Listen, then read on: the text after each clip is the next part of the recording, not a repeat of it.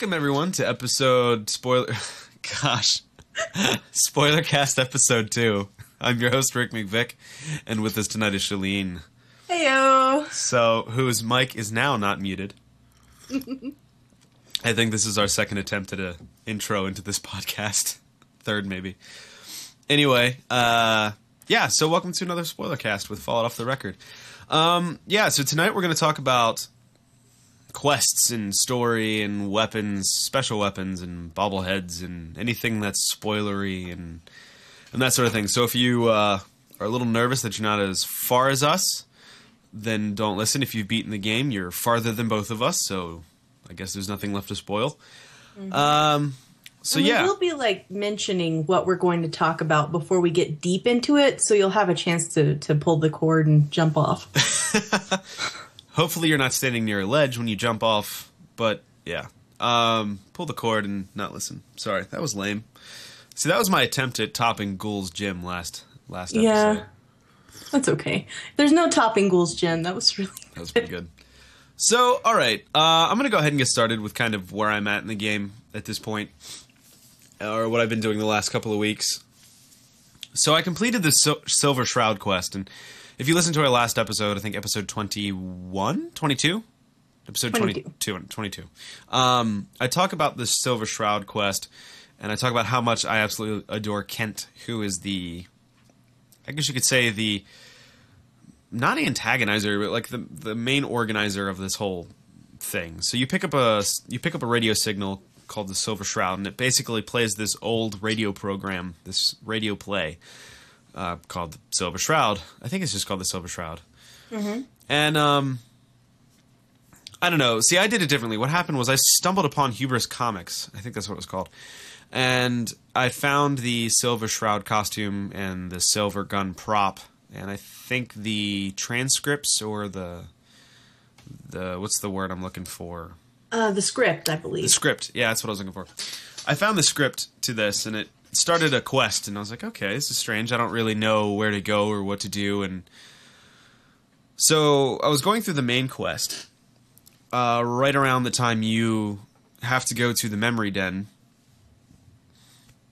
Oh, excuse me, burp there. Around the time you go to the memory den, I walked in there and I found this ghoul named Kent sitting at a radio desk, a ham radio, and He was just super innocent in talking about how much he loves the Silver Shroud, and I was telling him how much I love the Silver Shroud radio program, and I listened pre-war, and he's like, oh, I can't, he's just super excited, super innocent, he's completely optimistic and just a bolt of sunshine in this gray world.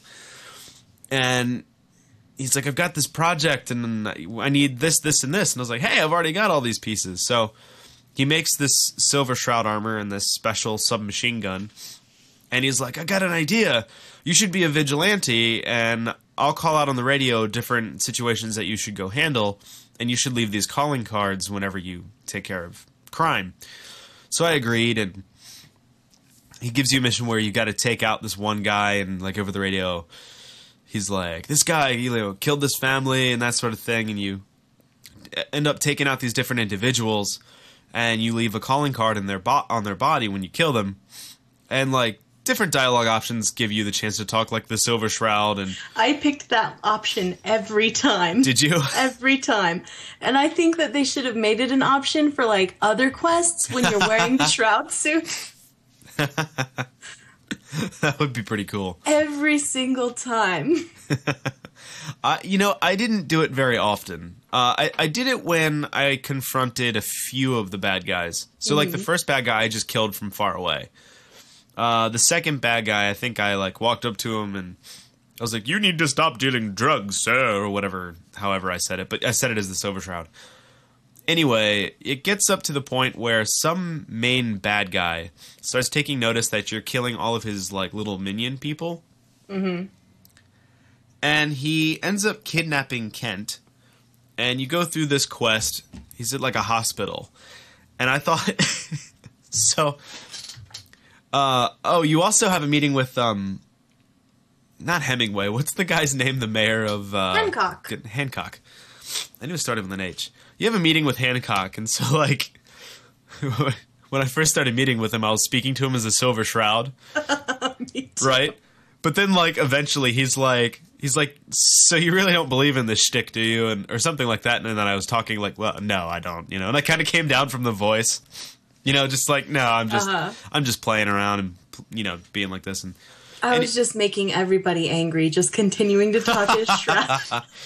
No, yeah, I was definitely like, you know, letting people know that I definitely didn't think I was the Silver Shroud, but I played up the character to some extent to the bad guys. So you have to go rescue this guy from this bad guy. Or you have to go rescue Kent from this bad guy, and you have to go into a hospital to do it. I forget the hospital. But it's right near, I think, Fenn's department store. Excuse me. And there's a parking garage there. And I looked, and there's a bridge connecting the parking garage to the hospital. And I was like, well, it's obviously very stupid to just walk through the main door of any place that's got bad guys holed up in it. So I'll just go up the parking garage and go across the walkway there and, you know, take them by surprise, because for some reason they won't watch the only other door to the building. My logic. Anyway, so I get into the parking garage. It ends up being this ridiculous maze full of, like, booby traps and ghouls and flamethrowers. And it took me like a half an hour to get through it because I just wasn't sure what to expect. And there's like, at one point there is 2 cells that are locked and booby trapped. And I tried so hard to like figure out how to open them without setting off, because it's a ton of loot. But I think it always triggers no matter what you do, and it blows up everything in the room so you can't get it. I think it's like a cruel joke.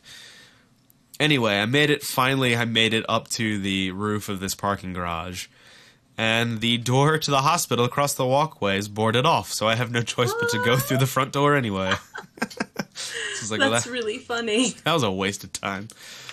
So I go through the front door, and I kill his little peons, and I get to confront the main bad guy, and I can't remember his name at this point.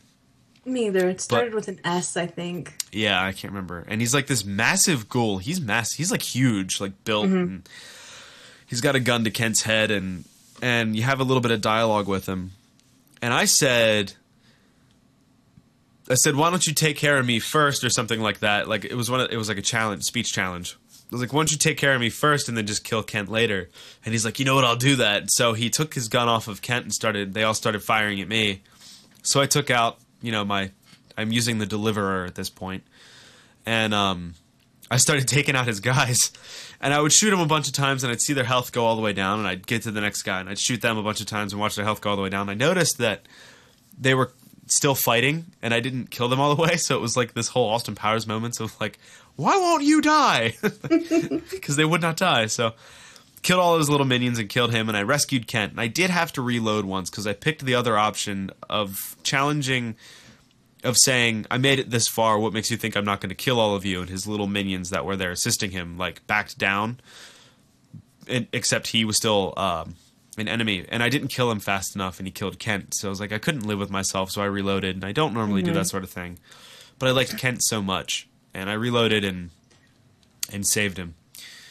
So, I probably reloaded that a dozen times trying to save Kent.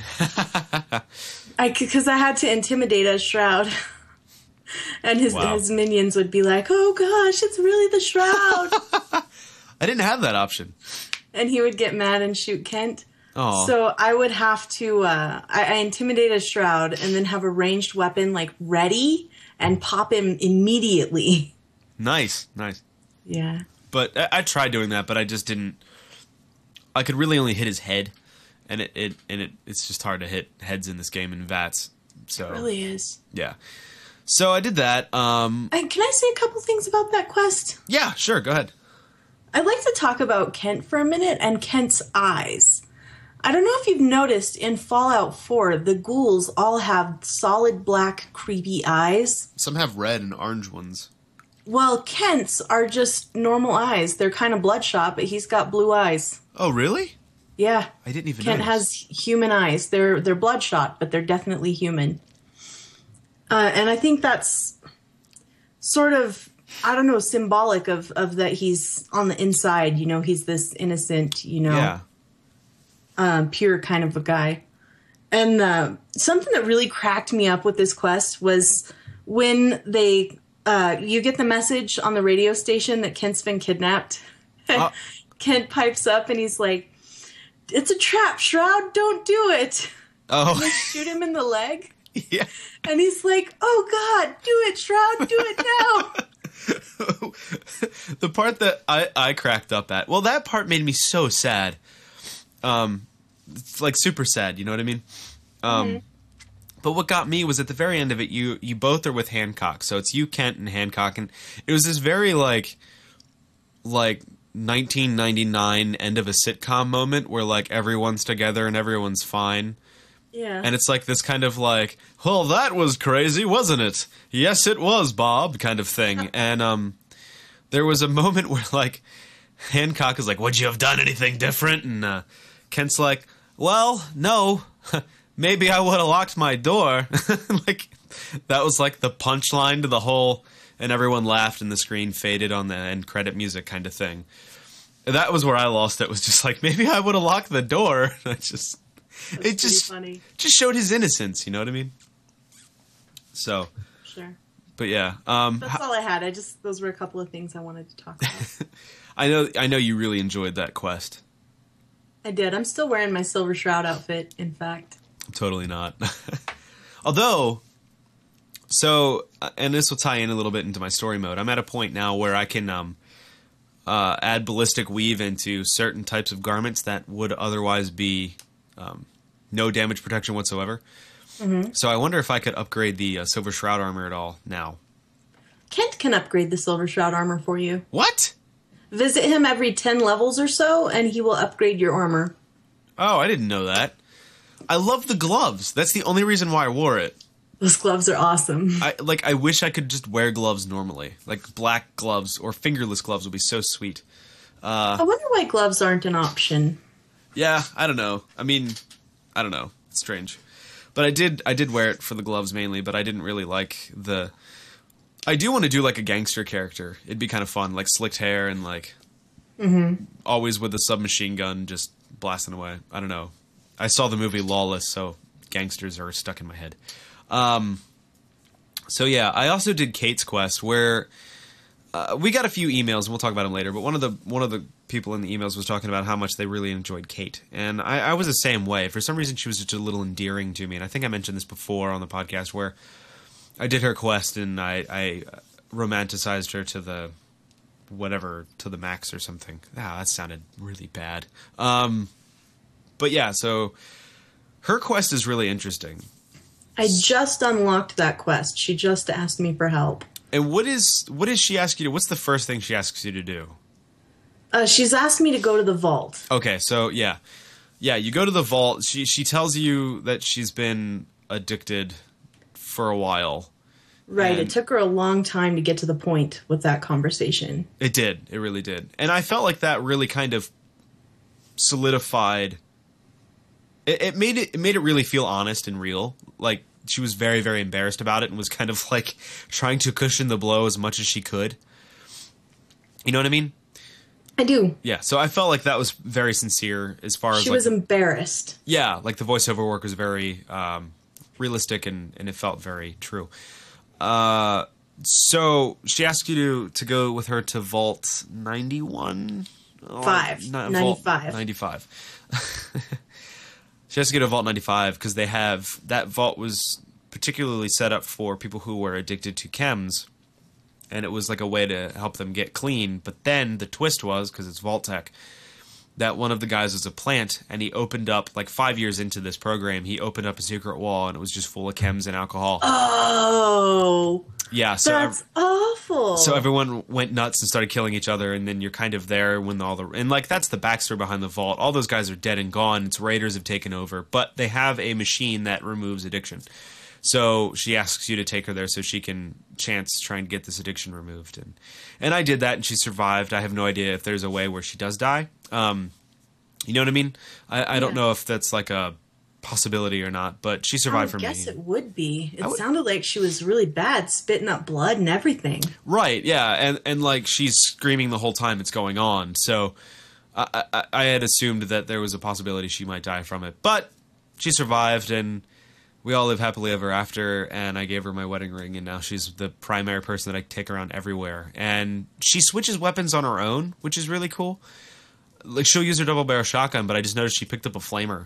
And I was like, sweet. Good girl. I don't need to, like, babysit her. So, yeah. So, I got the underwater breathing perk, which is a little breaky for me at this point, but it's Fallout, so I just, whatever. Like, it just feels like such a weird perk. Like, that was maybe the first perk I bought. But doesn't it feel like it's a little supernaturally for this kind of game? I mean, I have no problems with it. Everything, video games, Rick. Video games. Okay, fine, let's not let lore break the fun. Okay, fine. So I got the quest, and I decided one day to just swim around for a very long time, and I did that. And I found that weird substation with like a bunch of lights on it, and there's actually a lot of lights on a lot of pipelines around there. I actually found a pipeline with an openable hatch that has like med packs and stuff inside of it, like stim packs. So that was really weird. It was just a random little thing. But other than that, I didn't find anything underwater, and I pretty much did a big sweep of the whole eastern sea area and up north a little bit. Because I remembered in the concept art there was the art of a submarine, like a Chinese submarine. Right, we were very excited about that. Yeah, and I was like, this is really strange, you know, like there's nothing here, there's nothing sunk, and you can kind of finagle the water around a little bit so you can find a spot where the water filter goes away and you can see clearly for a while.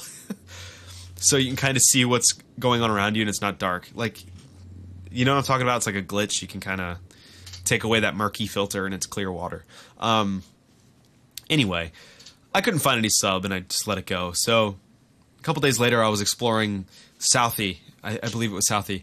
And I was walking around the dock, the coastal area, and I hear this little boy go, "Oh, look, there it is, there it is." And I walk up to him, and he turns around. He's like, "Did you see it, mister? Did you see the sea monster?" And I was like, this should be interesting. And I said, "What sea monster? I didn't see anything." And he said, "There's a big sea monster out there, and every once in a while it sticks up its eye, like its eye stalk, and looks around, and then it goes back down." And my head's like, there's the sub.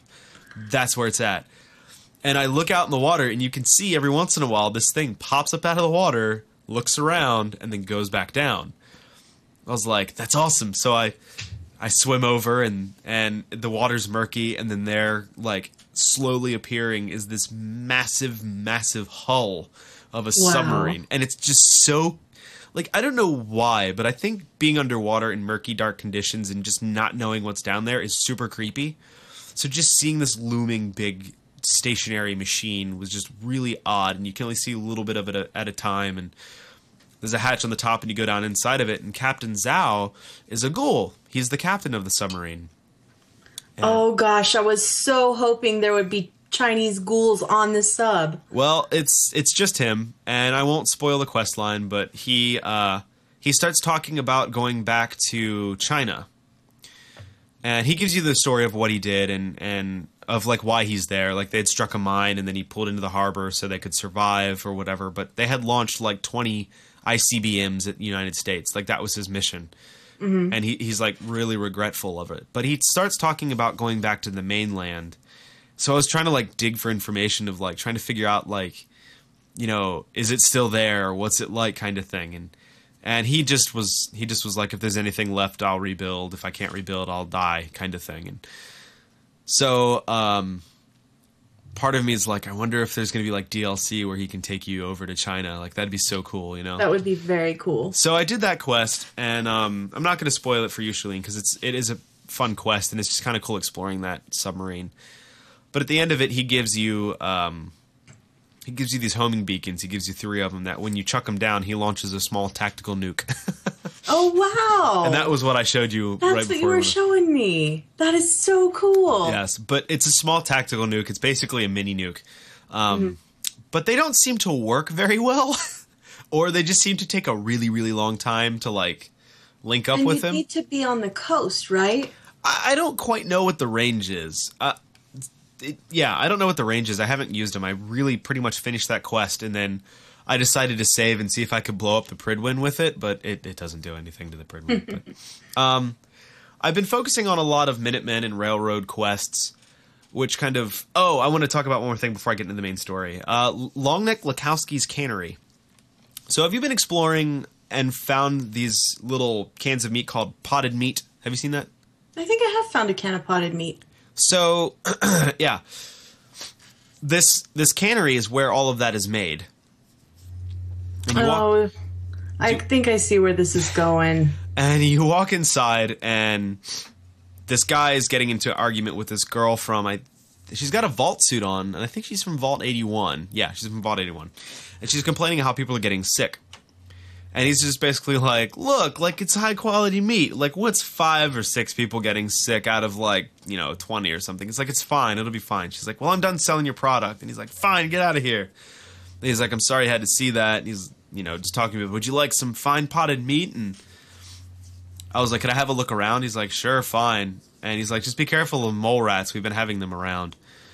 And he's like, if you see any mole rats on the conveyor belt, don't touch them because we're using some of that meat or whatever. And I said, would you like me to take care of your mole rat problem? He said, sure. Just don't go down to the basement. It's not, safe down there. So, of course, what do? I go to the basement because if anyone says anything like that, I'm going, Of course, like Bluebeard's wife. What? You gotta go in the basement. Bluebeard's wife? Yeah, isn't that Bluebeard? Am I saying the wrong story? I think it's Bluebeard tells his wife, like, you can go anywhere in the house except not this locked room. I have no idea what you're talking about. And she goes in the locked room, and there's the heads of his previous wives. Yow. And, like, he's like, you know what? We could have had a long, happy life together, but you opened this door, so now you gotta join him. Oh, boy. What is that from? It's, like, an old story. Like a fairy tale. It's, like, seriously an old story. Like, as old as Cinderella. I've never even heard of that. Yes. I'll have to check that out. But, so yeah, I go down to the basement, and, there's just a bunch of ghouls down there, and you have to fight your way through this really broken down, sewer thing or whatever.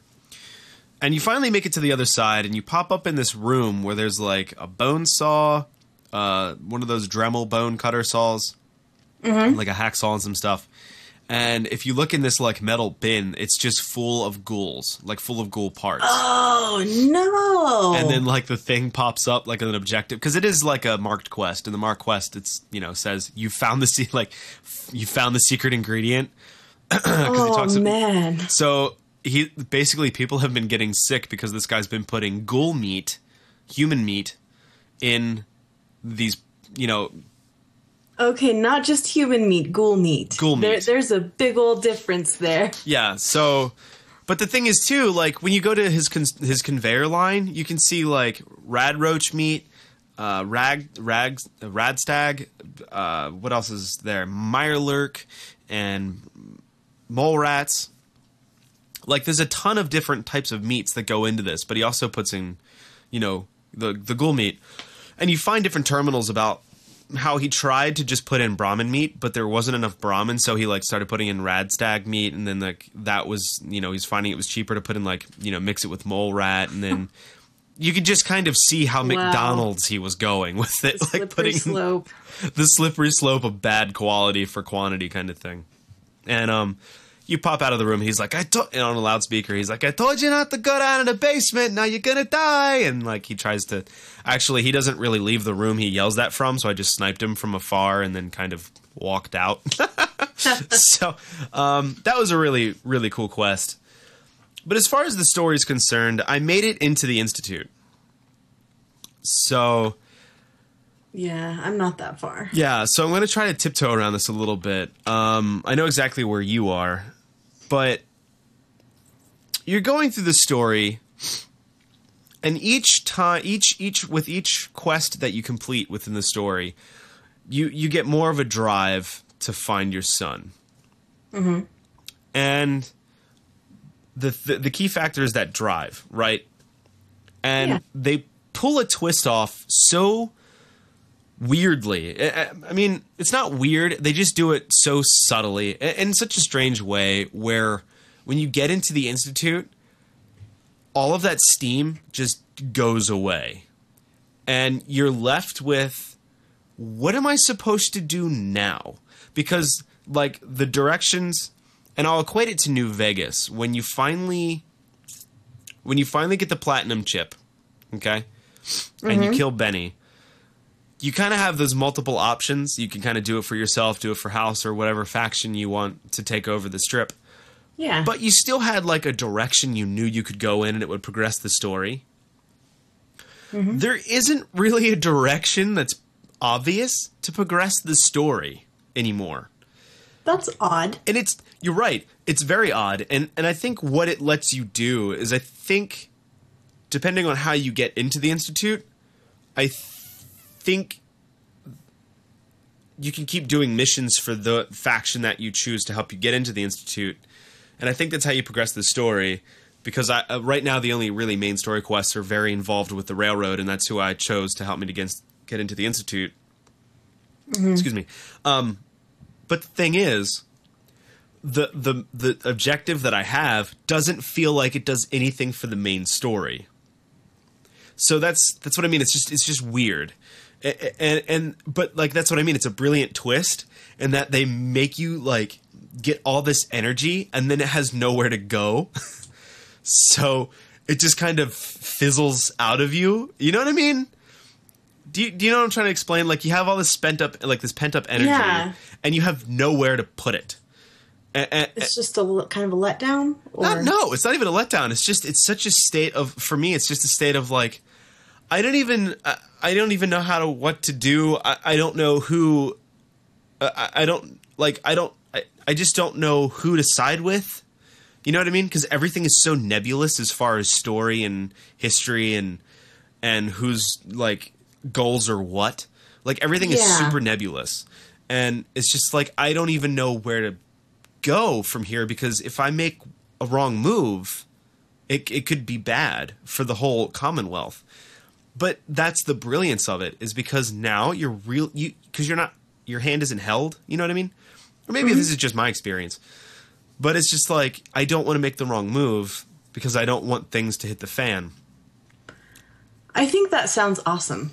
All of that sounds, that's how Fallout does things. It's kind of how Bethesda does things, as far as I can tell, leaving things always in a gray area where you're not necessarily making a decision of like good versus evil or right versus wrong, bad versus good. It's just a decision. True. It's just what you chose. Yeah, I mean, I guess I could see that with especially the Elder Scrolls games. With the Fallouts, I always felt it was a little bit more... Sorry. With Fallout 3, I always felt it was a little bit more black and white. Like, don't blow up Megaton. Or blow up Megaton. Like, it's pretty black and white. And then, like, the whole FEV thing. It'll kill everyone with a mutation, which is everyone that, isn't... I don't know. New Vegas was a little more nebulous as far as who to pick, because the NCR was kind of good but kind of bad, and I don't know. But what was I going to say? So I've been siding with the Railroad anyway, and I've been doing a lot of different side quests for them. Mm-hmm. And one of the things that they send you to do is kill coursers. Have you fought a courser yet? No. Excuse me. Coursers are like the 007s of the Institute. They're highly trained, highly skilled. They find lost synths, and they're very militant about how they do it, and they're very vigilant. So they're very tough to cross. But here's the thing: since the Railroad helped me into the Institute, you can kind of see what angle they're playing. So you're kind of there for them, in a way. So with you attacking coursers, you're almost kind of like blowing your cover. You know what I mean? Oh, I see. So you have to be careful on how you do some of these missions for the Railroad now, because of just... It's so hard to explain without going into like detail. And like that's what I mean. It's so nebulous and it's so like delicate for me, because I don't know what the rest of the game holds. I don't know what's going to happen. So I'm like they're like, we need you to go kill like a courser and his synths. And I'm like, well, should I go do that? Or should you send another heavy to go do that? So it's really strange. And yeah, that's kind of where I'm at. And I'm kind of holding there, especially waiting for you to catch up. And you're pretty close. You're pretty close. So Yeah, I'll leave the story there, and I'll talk about one more thing. Some weapons that I'm using. I went to University Point, and there you can find a very cool weapon called the Prototype UP-77 Limitless Potential. It's basically a laser rifle that does not use any ammo. The ammo count on the thing is 999, and it never goes down. So I fully upgraded the thing to be the highest powered fully automatic it could be, and it's basically better than a Gatling laser. It's a laser Gatling. It's pretty rad. I think it uses your ammo. You just don't have to reload. Because I have a 10 millimeter that's like that. And it shows 999 because you have over 1,000 rounds. No, but see, that's the thing, though. It shows that 999 in the clip, not in the reserve ammo. Right, so it is using your ammo. It's just... that number doesn't go down, You don't have to reload. Yeah, it doesn't because you still have more than 1,000 ammo. I don't know. I'm pretty sure that the UP-77 is unlimited ammo. Let's look it up. But okay. I have also found a gun, and maybe you can help me out with the pronunciation of this, Shaline. But it's Le Fusil Terrible? Okay, I don't speak any French, but I'm going to go with Le Fusil Terrible. Oh, you are absolutely right. The UP-77 is unlimited ammo capacity, not unlimited ammo. Okay. So, you were right, Shaline. I apologize. That's okay. So, all right, you don't have to reload. So I've been running around just shooting the crap out of everything, and not even... I've just been thinking I've had unlimited ammo. Well, that's fine. I have over 2,000 cells anyway. Like, I have plenty of ammo for this gun because I never used the type of ammo before. So, anyway, I've been using that shotgun, and basically it does a lot more damage to limbs, but its kick is ridiculous. And I have it fully upgraded, so it's super powerful. And then the pistol that I've been using is a pistol you get in the storyline called Kellogg's Pistol. You eventually... Well, you'll talk about it, Shaline, but you get this pistol in the story, and it is absolutely amazing. It is a winner, for sure. So I've been rambling on for half an hour about all of that. So what have you done? Where are you at in the story? Well, I've been plugging away at the main story. I'm really trying to catch up, because I know I'm not playing as fast as many people out there. I went ahead and, when we left off last Spoilercast, we had gotten Valentine out of his imprisonment in the vault, and we're back at Diamond City with him. And I talked to him about finding Sean, and he told me, whatever can you remember? So I talked to Valentine. It was kind of like an interview. And from what I told him, he decided that it sounded like this mercenary named Kellogg, who had been known to be involved with some disappearances before. And lo and behold, Kellogg happens to have a house here in Diamond City. So he takes me to Kellogg's house, where I pick the lock on the house. And we go inside, check it out. There is a secret room in the house that has some stuff, some useful things that I looted, and also some particular brands of beer and cigars. And at this point, I suggested that maybe dog meat could track Kellogg. And I wonder, if you don't use dog meat, how do you progress this quest? Right, and I think last Spoilercast, that was where I had been, and I was saying that I'd use dog meat for some part in the story, and that's exactly what I was thinking too. It's like, I don't know how you would continue without dog meat being there. Yeah, if you are out there listening and you did this without using dog meat, let us know how that goes, because I'm really interested to find out. I would suspect that Nick would suggest that you go get a dog or something. I don't know. Maybe.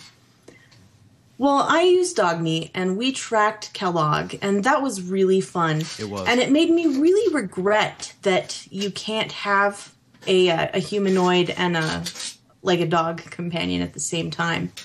Because it was really fun having dog meat out front, like scouting, and Valentine watching my back. I really enjoyed playing through that segment. That was a lot of fun. I would like to be able to take dog meat and my humanoid companion. You mean Nick? Yeah, Nick. Anybody else, Oh, I thought you liked Nick especially. I do like Nick. I like all the companions so far, with a couple of exceptions. I'm not crazy about Strong, the super mutant.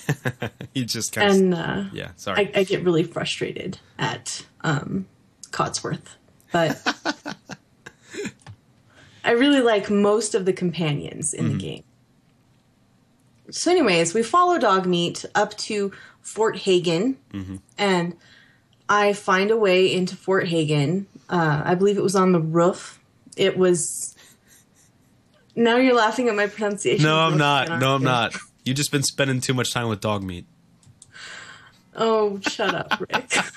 There's this guy that I work with, right? And his name is also Rick. Oh, great.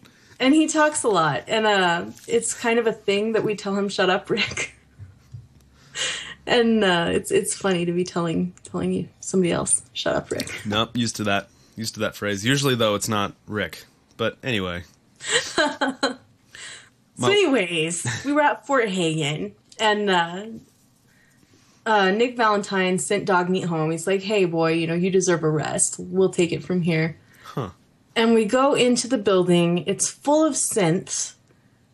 And I was trying to be kind of sneaky. I've been playing a lot sneakier in this game than I usually play Fallouts. Interesting. And I cleared this whole building with a 10mm pistol, just a plain old 10mm pistol.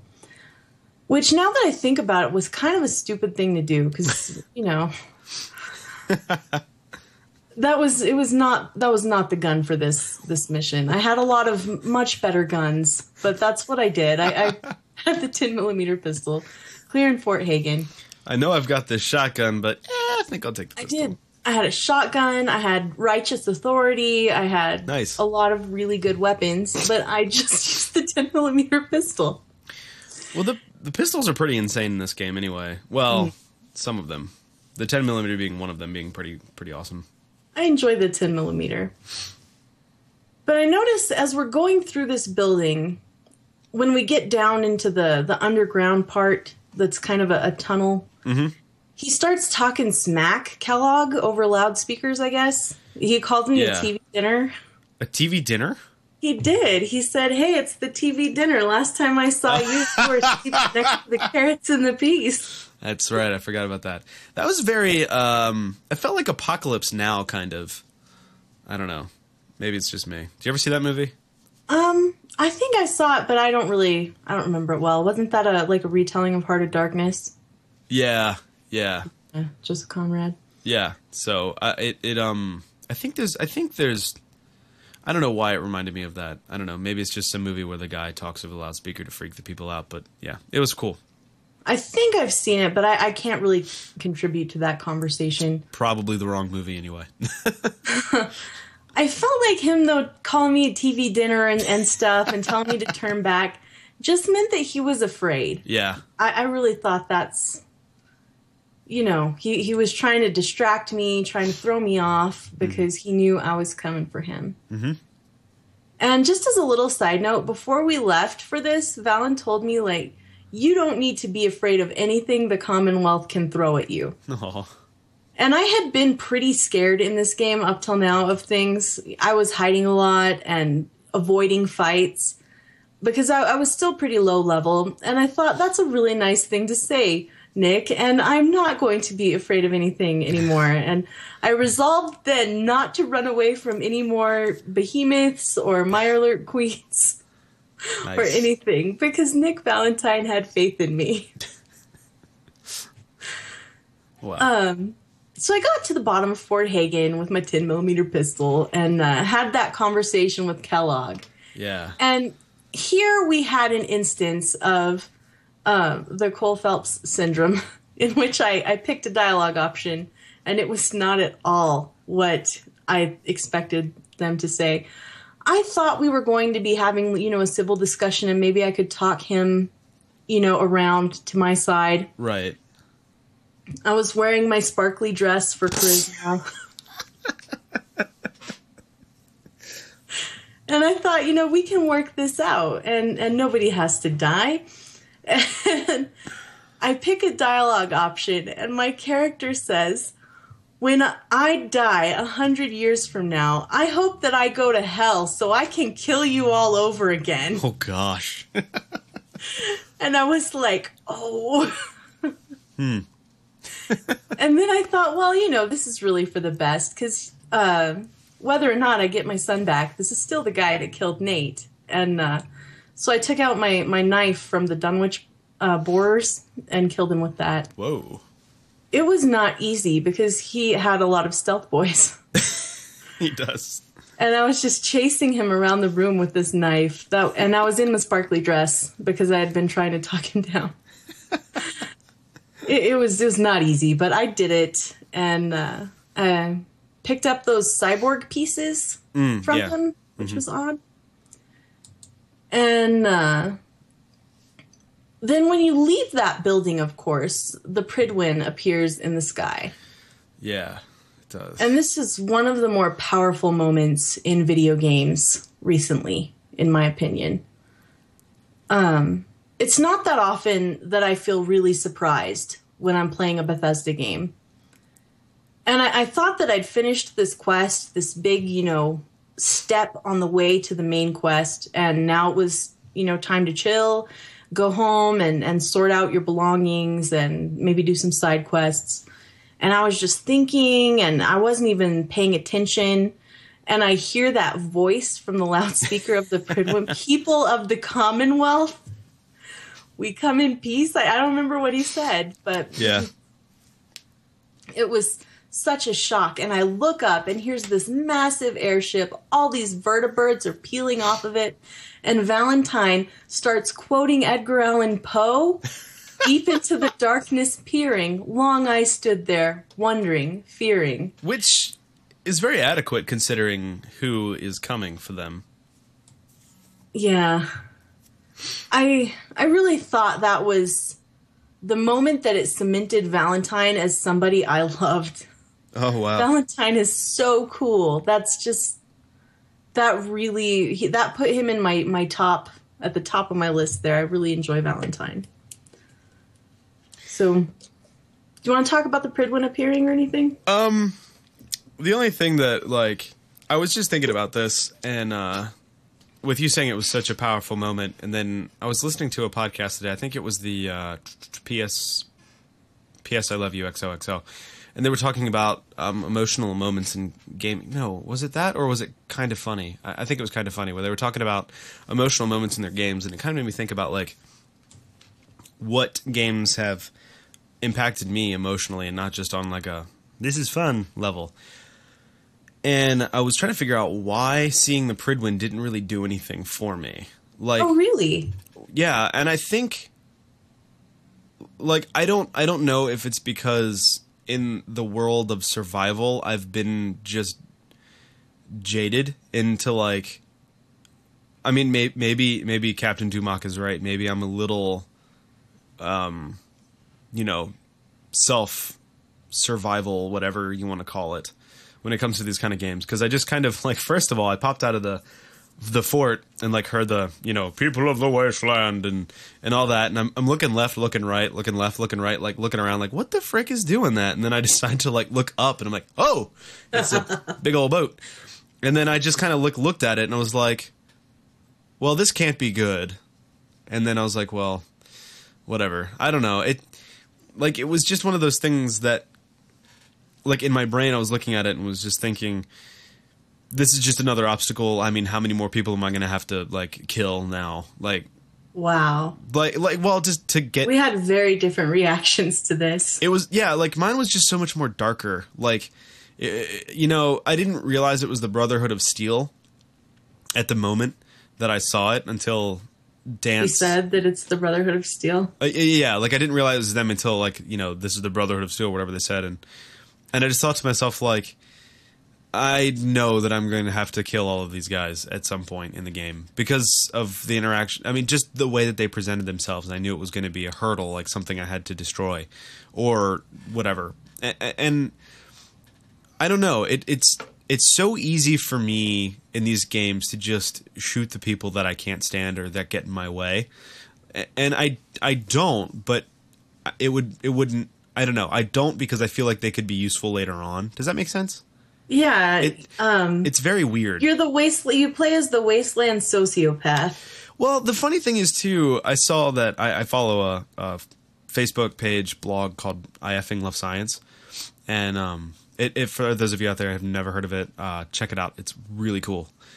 It's just a science blog. And some university in the UK put out this, like, not official, but they put out, like, a quiz, like an evil quiz to see how evil you are. And it was based on some sort of psychological algorithm that they had come up with. Some sort of system that they use. Anyway, and I took the test and I came up infrequently vile, so British sounding, where it's like, you mostly do things for other people, but every once in a while your dark side shines through. And I was like, that's so freaking accurate, especially in these games. But yeah, it just didn't really do anything to me. It just was like, okay, there's another enemy I've got to defeat now. And I guess that I have to use Paladin Dance as much as I can before he, gets to be unusable, and that's exactly what I did. Yeah. So, wow. But my settlers, I'm very protective over. I'm very protective over people who are loyal to me. Or so you go like all Rick Grimes for your settlers. Oh yes, it is my people. When I get attacked like by raiders, even though they're dead, I'll walk around and just shoot them in the head again. Like just.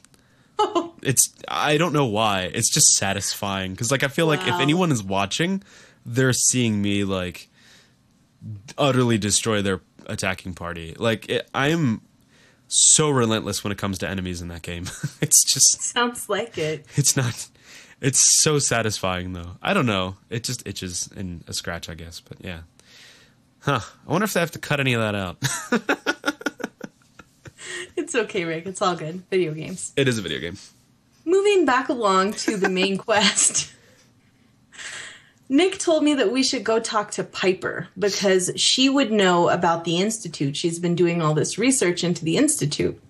And I thought, well, Piper's been my friend for weeks and weeks now. Why hasn't she told me this information that she has?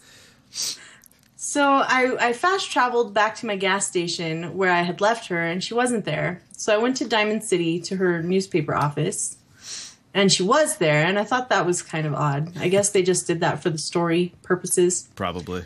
And it felt like kind of a weird conversation because they were kind of acting like I didn't really know Piper. Like this was a first interaction. But she was one of the first companions that I picked up, and I'd hung around with her a lot, and it felt I haven't had her quest yet. I don't know if she has a quest. Not all the companions have a quest.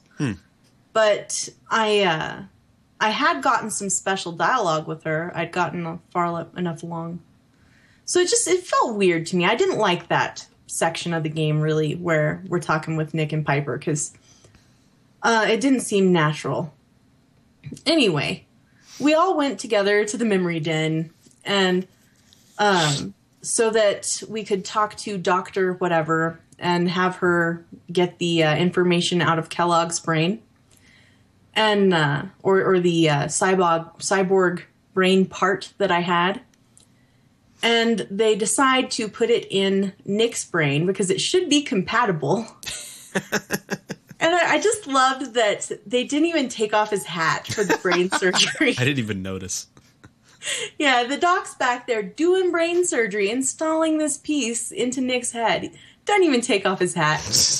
It was so great.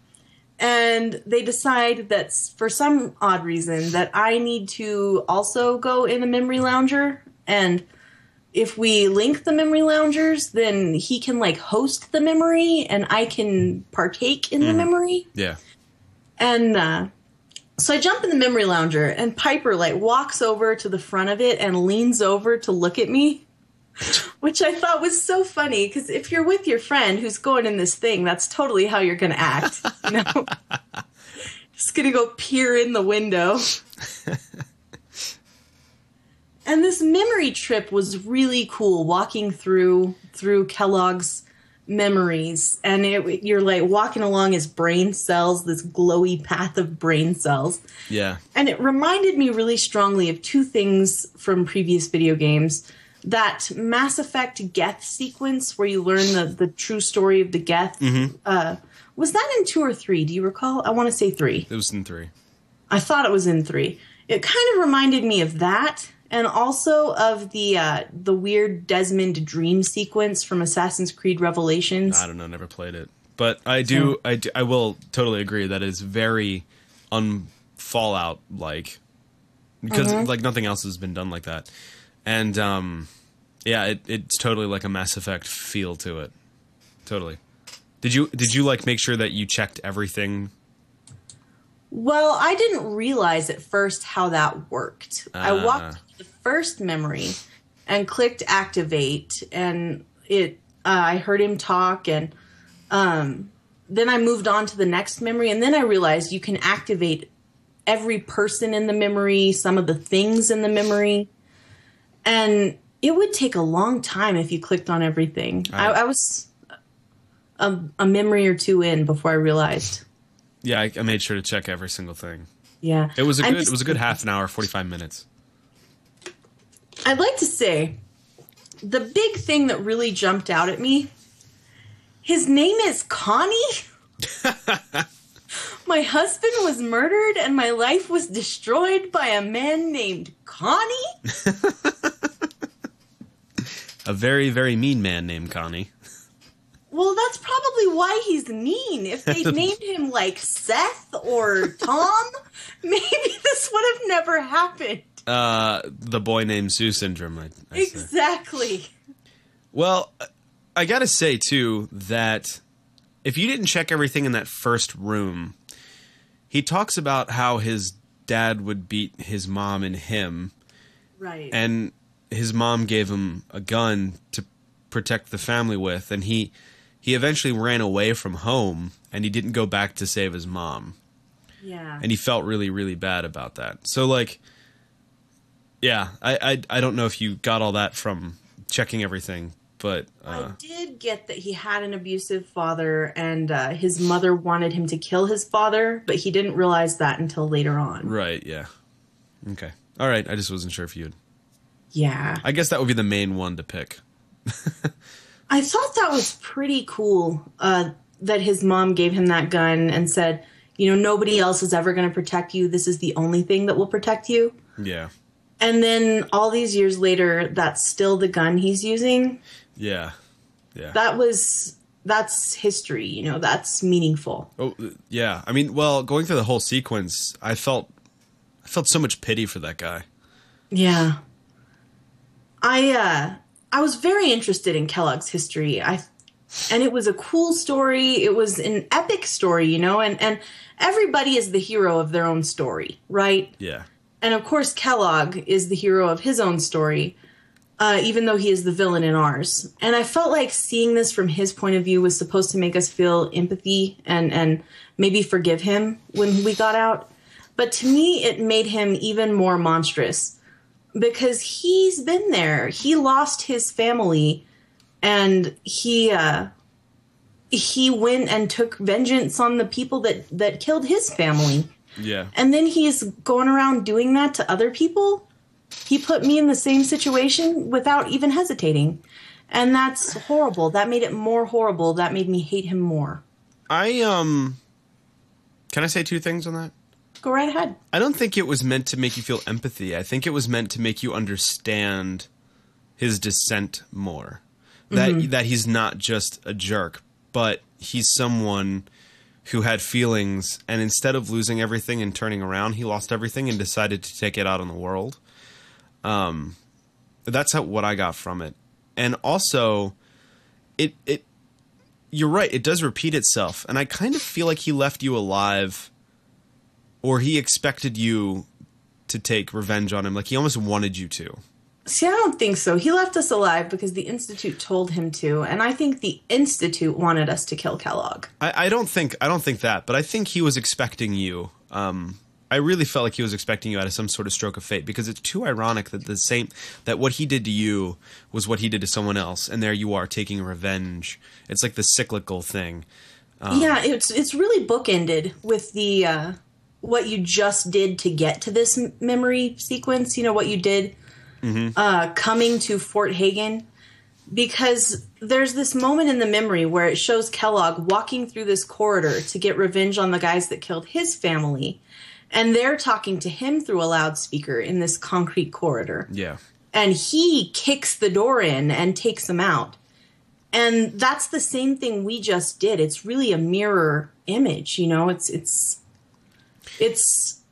funny because it's two really similar situations, and we can see what he did with it. And now, what are we going to do with that situation? Are we going to end up being, you know, this monster like Kellogg, or are we going to take a different path and make something else with it? Yeah. You know? And I feel like for me in the dialogue, I think he said, I don't know if he did this or not, but this is the feeling I got. I feel like he said something along the lines of, like, it was what he was expecting. It was kind of how he wanted to go in a way. Like, it was there was something else at work as far as how he wanted to die, kind of thing.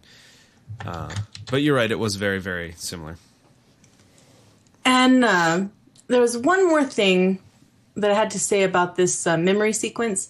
Those jerks have my kid thinking that some other guy is his father. Yeah. I was all mad at that. That was tough. And then when we came out of the memory den, I went upstairs to talk to Nick after I got out of the memory lounger. Oh, yeah. And he speaks with Kellogg's voice. That was so crazy. And now I feel like Nick is compromised. I can't trust Nick, but I should be keeping an eye on Nick. And I'm waiting now for his sudden but inevitable betrayal. So you're keeping him with you? Well, I switch companions out all the time in this game. Gotcha. Yeah, I definitely haven't dismissed him and, like, sent him back to his office. Yeah, I pulled out a gun as soon as I heard him talking like that, and I was like, oh, okay. And he's like, what? Yeah, like, what? Never mind. So I wonder if there's some part of Kellogg that is going to, if it was just one little glitch for now, or if there's a part of Kellogg that lives on in Nick that may want to kill us in the future. That's very interesting. I didn't think of it that far into it, but yeah, you could be very right. I'm gonna be brokenhearted if they make me kill Nick. Yeah, he's loved by a lot of people. I mean, players. He's cool. He's cool. So that's as far as I am in the main story. They give you the orders to go to the glowing sea to find some rogue Institute scientist. Yep. Oh yeah. And that's right. There's several different dialogue options there. I chose the one that said they're telling you, hey, you know, you need to load up on Rad-X or take a power armor or something. And I tell the lady, nope, I'm going in naked, hoping for superpowers. Nice. So that's what I'm going to do next in the main story. I've also been working on faction quests. Yeah. I progressed the Brotherhood of Steel quest a little bit. I did some of the Radiant quests for Reese and the lady. I've forgotten her name. Some scribe. Yeah, scribe lady. Yep. And, I thought their story was really interesting. That she felt like he might have feelings for her, and she was like disappointed because he's like married to the Brotherhood. Yeah. Yeah. And he's just a jerk. I think she can do better. But totally. Anyway, that's beside the point. That's not at all to do with where I'm going. But I did a couple of Radiant quests, and then I went with Paladin Dance on board the Pridwin, which I was very excited to do. And I met Elder Maxon, went to his speech, and his first speech was like, oh, you know, the death to the Institute and the synths, and I hate synths. Synths are the worst. I hate them rascally rabbits. And I had taken McCready with me. I was so glad that I didn't have Nick with me. I thought, man, they might just execute him right there. Yeah. They hate the synths so much. Yeah. But I'm in love with Elder Maxon's coat. And I'm actually thinking about killing him just for the coat. It's really good. I'd look really nice in that coat. You call me crazy.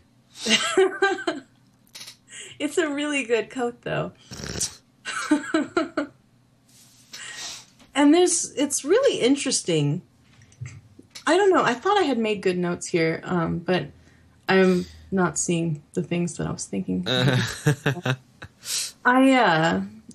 So Maxon's backstory is amazing. Did you read any of the terminals about Maxon's backstory?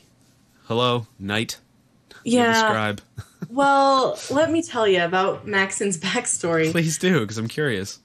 So, you remember the Lyons Brotherhood from Fallout 3? And Yeah. Elder Lyons was raising this kid called Squire Maxon. No, I don't remember that. In the Citadel, you could find this kid named Squire Maxon running around the Citadel in the residential area. Huh.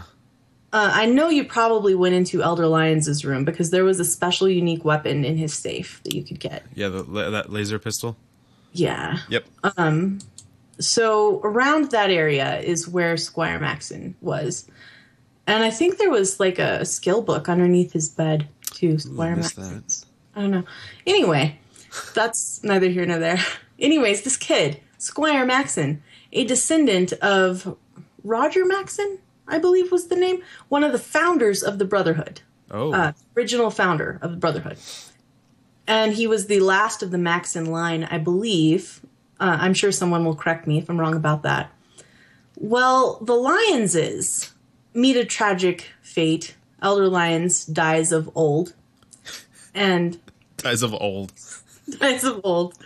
And Sarah Lyons dies on the field of combat, which made me really sad. I was hoping to see a more mature Sarah Lyons in this game. Yeah. And Squire Maxon, the Brotherhood's thrown into a period of turmoil without the leadership of the Lyons. And there's a bunch of elders that are elected and then fall because they're not good elders. And Squire Maxon, at like 13, saves the squad of his bodyguards from some raiders. Wow. And then he single-handedly takes on a deathclaw that gives him the scar on his face. Whoa. And at 16, I believe, he becomes elder of the Brotherhood and then unifies the Lyons Eastern Brotherhood with the rest of the Brotherhood. The Outcasts? Yeah, he unifies, he brings the Outcasts back into the fold. Whoa.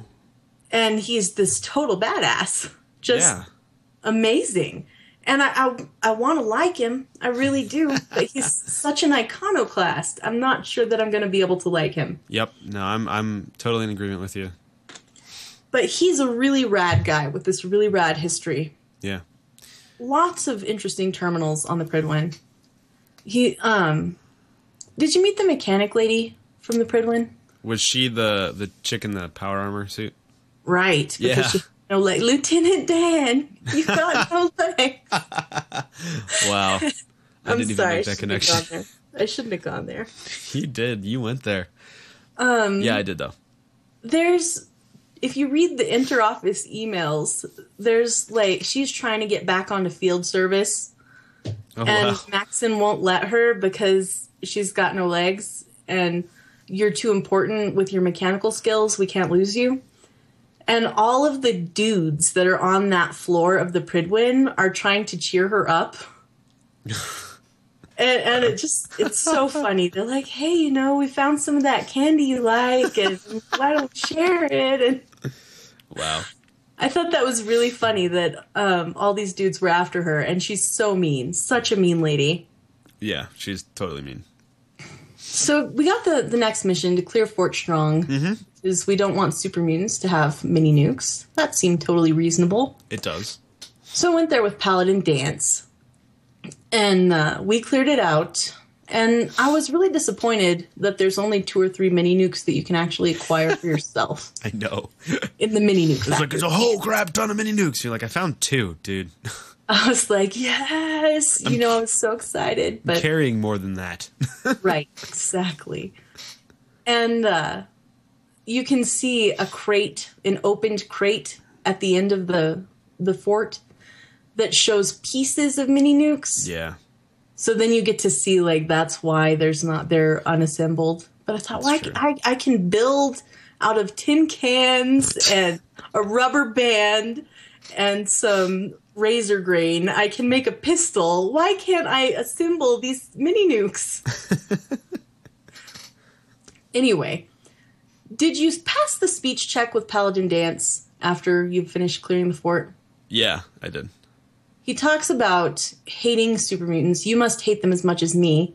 Hey, Paladin Dance, why do you hate the super mutants so much? They killed his best friend. Well, I guess you didn't unlock his second part of that story. Oh, is there a second part? There's a second part of that story, and that's why I don't take Dance anywhere. Do you want to know, or do you want to find out on your own? I don't know. Did I miss my shot at finding that out? Or No, you have to pal around with him more.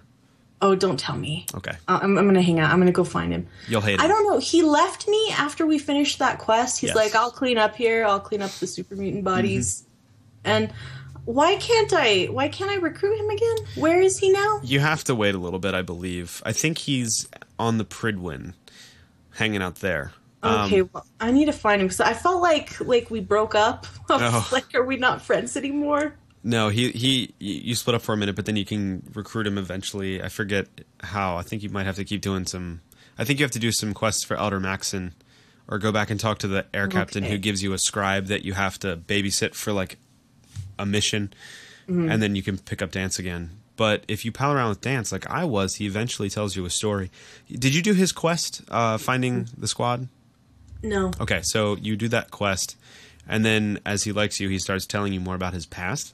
I have only had Dance with me for the one mission to clear Fort Strong. Okay, yeah. He's super useful. His mission is super fun to do.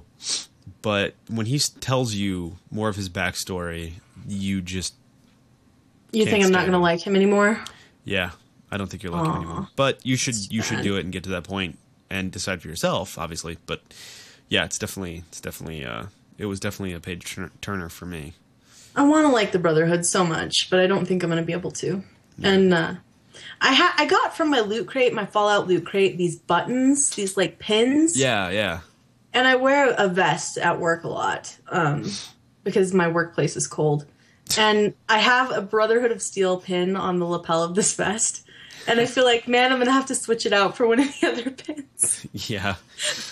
Yeah, they're rough in this one. They're not tolerant. But moving along from the Brotherhood, I joined the Railroad. And I'm really enjoying the Railroad and their cloak and dagger sneakiness. It's awesome. Deacon is so great. Yes. Yeah, he's awesome. He changes clothes every time you turn your head. He does. It's so good. I love it. And he's a smart aleck, and I love that. And I did the quest to get the thing from the underneath the donut shop. Oh, yeah. Their safe house or whatever? Right, their old safe house. Oh, wait a minute. Under the donut shop. Is that the hub or whatever they call? It's like an old military installation. I don't know what it was called, but it was underneath the donut shop. But was it a military installation? Probably. Okay. It looked very militarily. Okay, because that was the terminal that I found on the second floor. When you get in the main room, there's like a window overlooking the area. I think there's a terminal up there that actually. That was the photo I tweeted at you. The terminal up there seems to suggest, because they got... Yes, that's the place. Yeah, from NORAD, that the Chinese did, in fact, fire first. Yes, I thought that was very interesting to hear. So, yeah, that was the military bunker. And that's where you learn about Pam. There's a really funny dialogue option when you're taking this quest. And he tells you, like, yes, our old hideout here. And if you choose the sarcastic option, she says... Your base was under a donut shop? Yeah, I chose that too. That's awesome. Oh, I didn't get that one. That's awesome. So the quest wasn't really anything special. You just kill some mutants and... synths. You kill some Institute synths and pick up a MacGuffin at the end. A what? MacGuffin, the reason for doing something. Was it called the MacGuffin? Yeah. That's just a literary term for the reason for doing something when it doesn't really matter. Oh, okay. Never heard that before. And we got the thing, and he gave me the deliverer. That was cool. Yeah, that gun is super sweet. And I made best friends with McCready in the middle of this fight, which I thought was so random. It was the most awkward time. We're fighting since, and McCready stops me, and he's like, hey, we need to talk. It's like a Kanye West moment. Yeah, I'm gonna let you finish killing me. I'm gonna let you finish. But I think you're the best man in the whole wide world. And for you, it'd be the girl. Yeah, and he's like, hey, I've never had anybody look out for me like this. He tells me his story. Should we go into the story? Yeah. He tells me the story of losing his wife to some ghouls because they hid in a subway that was not safe. It was a ghoul fight. Sorry. I can't even, Rick. All the other kids are like, his lovely wife Lucy to the ghouls in the subway, and he's feeling like so discouraged. He's not even sure that it's a good thing that he and his son escaped. Maybe they would have been better all to die together. And I tell him, no, chin up. You saved the baby. That's great. BT Dubs, where's the baby? I know. I want to know who's watching the baby, and I wonder if he left him at Little Lamplight. Yeah, that's true. I don't know. I don't. Because I just wondered who's watching the kid. Because I assumed he was home with the wife, and that's why I failed at flirting. But no, I just failed at flirting. So there was another flirt option, but it was red. So I decided not even to try it, and just to be best friends with McCready. So we're best friends now. Nice. And he gives you the soldier figurine, the wooden soldier toy that his wife made for him. Nope, I definitely didn't get that. You didn't get that? See, you probably already finished. See, what happened was you finished his assassination quest, essentially. And then right after I finished that, I'm still on the keep traveling with McCready. So. Oh, okay. Well, if you keep going with him, he'll tell you this story about the wife and give you this toy that's a wooden soldier. Oh, and he says, "Hey, I know this is a weird gift for all the things you've done for me." But his wife made it for him because he told her that he was a soldier. He didn't want her to think less of him when he said, "Hey, I'm a filthy mercenary." Oh, what? And, a mercenary? Oh, I thought you said a Philippine mercenary. I was like, filthy. Filthy. Oh. Filthy mercenary. That's a little random. Oh, no. baby, I'm a Philippine mercenary. Huh. Yeah. Well, he didn't want to tell her that he was just a killer, so he told her he was a soldier, and she made him that figurine. And I was going to ask whether you had accidentally scrapped it because it's listed under junk in your inventory. It shows how much you care. It's listed under junk. Wow. So I have it on the shelf in my little back room of my gas station next to the Your Special book and my husband's American flag. Aww. I scrapped that. You did? You scrapped the flag? Well, I guess it's your flag, at least. I didn't. Yeah, that's true. But yeah, I have like my special knickknacks there displayed on the shelf. Nice. And I put McCready's thing on there. Aww. And I almost scrapped it on accident because I always just add all junk to workshop, store all junk.